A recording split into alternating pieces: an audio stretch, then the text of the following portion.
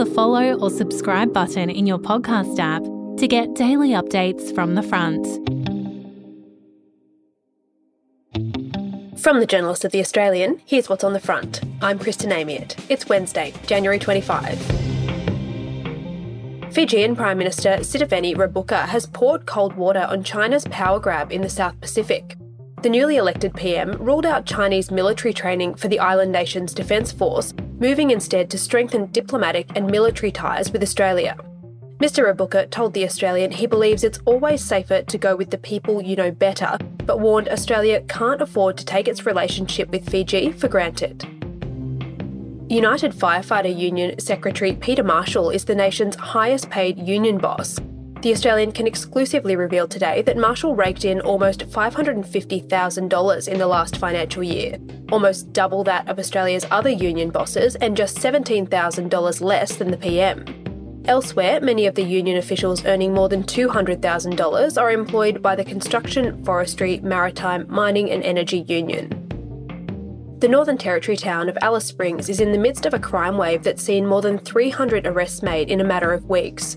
Children and young people are left to wander the streets unsupervised, with residents afraid to sleep in their own homes as alcohol-fuelled violence engulfs the town. Yesterday, Prime Minister Anthony Albanese finally answered the call of desperate community leaders. These are complex problems and they require a full solution, which won't be immediate, which require different levels of government, but to work together. That's in today's episode.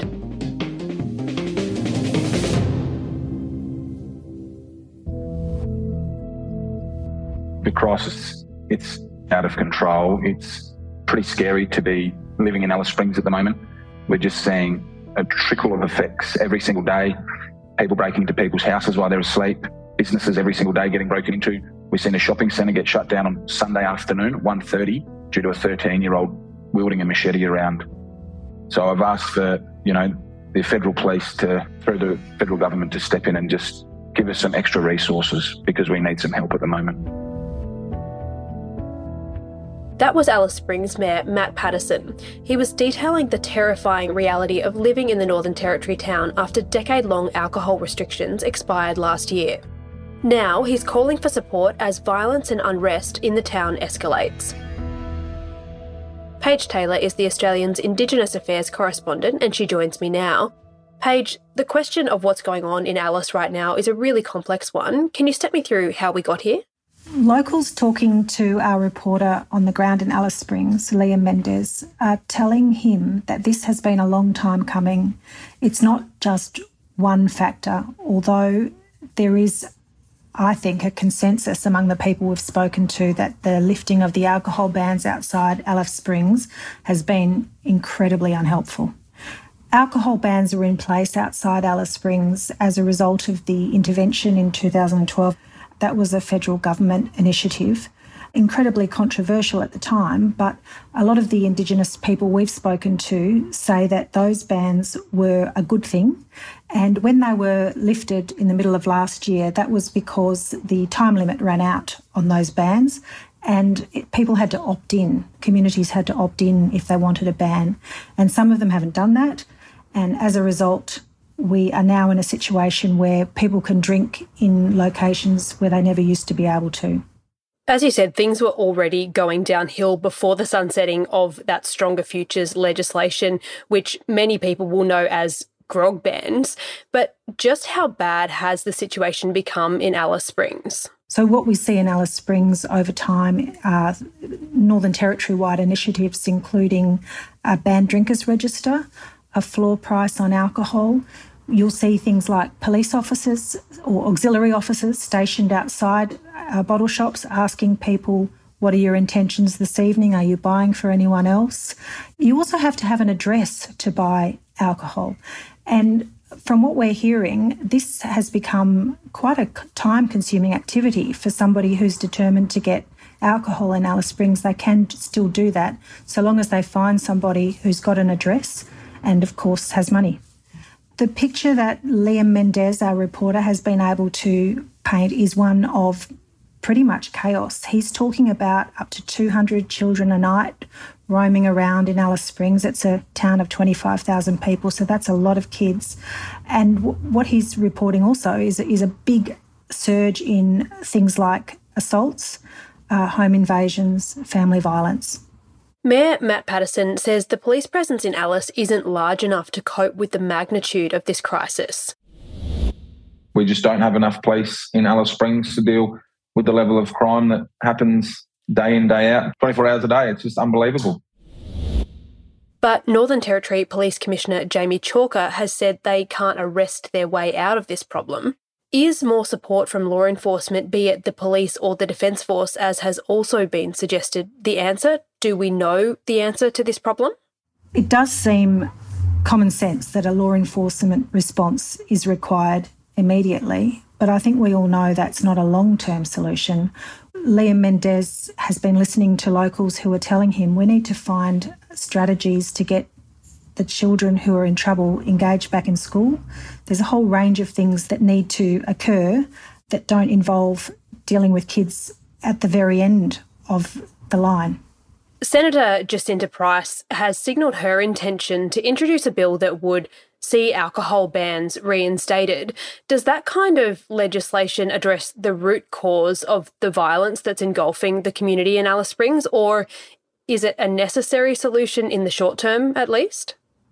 I think there is a lot of support for this kind of immediate response. My take on this is it's incredibly important to have a response, an immediate response, but there needs to be some planning too about what are we going to do going forward.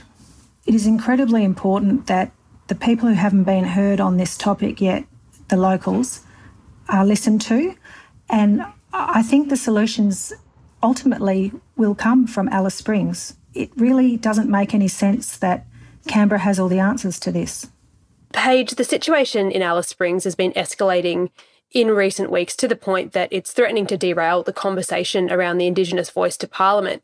Labor MP Marion Scrimgeour this week called for discussions around the voice to be paused while it's resolved.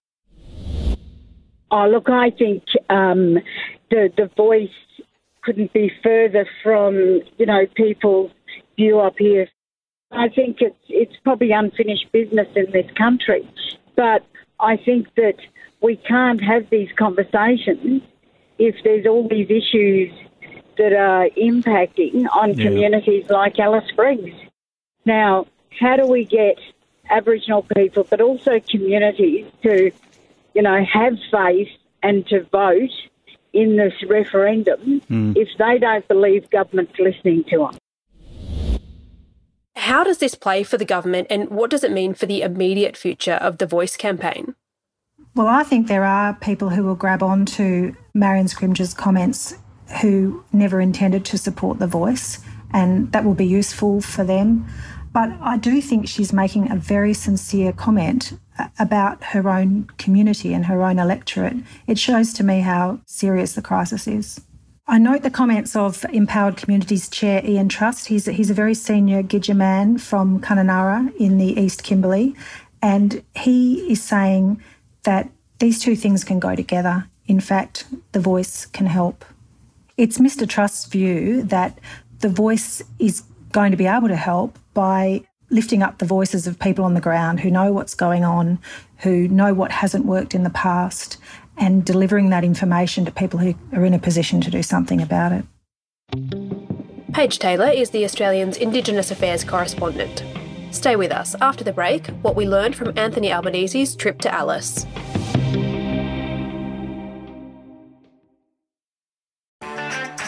I'm Sarah Lamarquin, Editor-in-Chief of Stella and host of our podcast called Something to Talk About.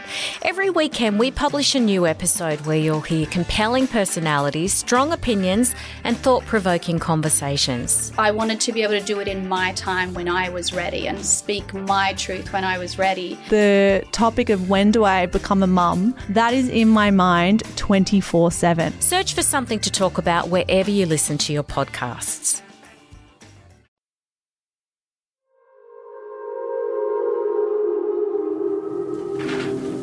You ready to go? Well, this is my third visit to the Northern Territory as Prime Minister. Prime Minister Anthony Albanese touched down in Alice Springs yesterday after resisting calls for the federal government to intervene and in light of mounting pressure from the opposition and the Northern Territory community. Sarah Eisen is a political reporter with The Australian and she joins me now. Sarah, who did the PM meet with yesterday and what did he have to say about the situation on the ground? He met with a lot of local leaders, Indigenous organisations and, of course, the NT government. When he did get up, he made some announcements that had to do with the establishment of a regional controller who was someone who was going to kind of oversee this issue, and also the extension of some money, about $14 million, for some police operations, including security and CCTV. But he himself didn't really do anything regarding the alcohol problem. He left that very much for the NT government, nor did he commit any AFP, which has been another call, again, leaving policing to the NT. For the next 3 months, the NT government has restricted the takeaway sale of alcohol, and it will be completely banned to buy alcohol on Monday and Tuesday. And then there'll be further restrictions that apply to other days between 3 and 7 p.m, such as people being only allowed to make one purchase a day. Here's what Northern Territory Chief Minister Natasha Fyles said about those measures. I do ask the community to understand we do not take these decisions lightly, but these are measures to reduce the amount of alcohol in our community. Is it a decision that police fully support? And by reducing that amount of alcohol, we will reduce the harm. The federal government, led then by John Howard, intervened under similar circumstances in 2012 when the Stronger Futures legislation was introduced. What's being said about the possibility of that kind of longer-term intervention happening at a federal level now? Very much being talked down. That doesn't look like it's going to happen for a number of reasons. One of the big ones is that the Northern Territory government themselves and the police commissioner and so on have made quite clear they don't want that kind of federal intervention, and they've talked about how it's race-based and it doesn't allow self-determination and it's not a good idea. Also, in terms of these calls for the federal government to reinstate such a ban, we've got to keep in mind those calls are coming from the coalition and from Peter Dutton, and so Albanese and a lot of Labor MPs are really not taking that so seriously, because it was under that government that these federal interventionist laws were allowed to expire. Opposition leader Peter Dutton has been criticised for that lack of action. Peter Dutton was a part of the coalition cabinet that sat there and let the Stronger Futures law lapse in the Northern Territory. Yet over the last few weeks, he's played politics with this issue without even visiting the Northern Territory. He's now calling for the government to tackle the issue in a bipartisan way. So what's he suggesting they do? Peter Dutton has basically said that these federal laws that ban alcohol really worked and they need to come into place again, and that's what there should be this bipartisan discussion over. As we've said, that is interesting given it was under his government that the laws were allowed to expire at all.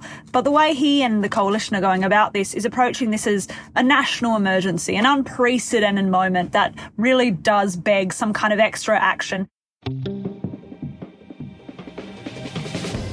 Sarah Eisen is a political reporter with The Australian. You can read our ongoing coverage of the situation in Alice Springs right now at theaustralian.com.au.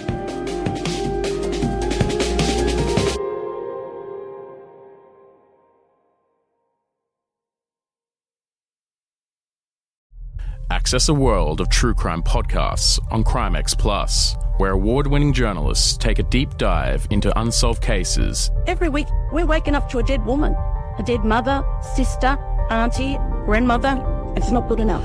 From the team that brought you The Teacher's Pet, Shadow of Doubt, and Dying Rose, unlock early, ad-free and bonus content from brand new series and flagship shows such as I Catch Killers with Gary Jubelin. One was shot in the mouth and I thought he was dead. Another one had been shot with a shotgun and I got the overspray. Search for Crimex Plus on Apple Podcasts to start digging deep into the world of true crime.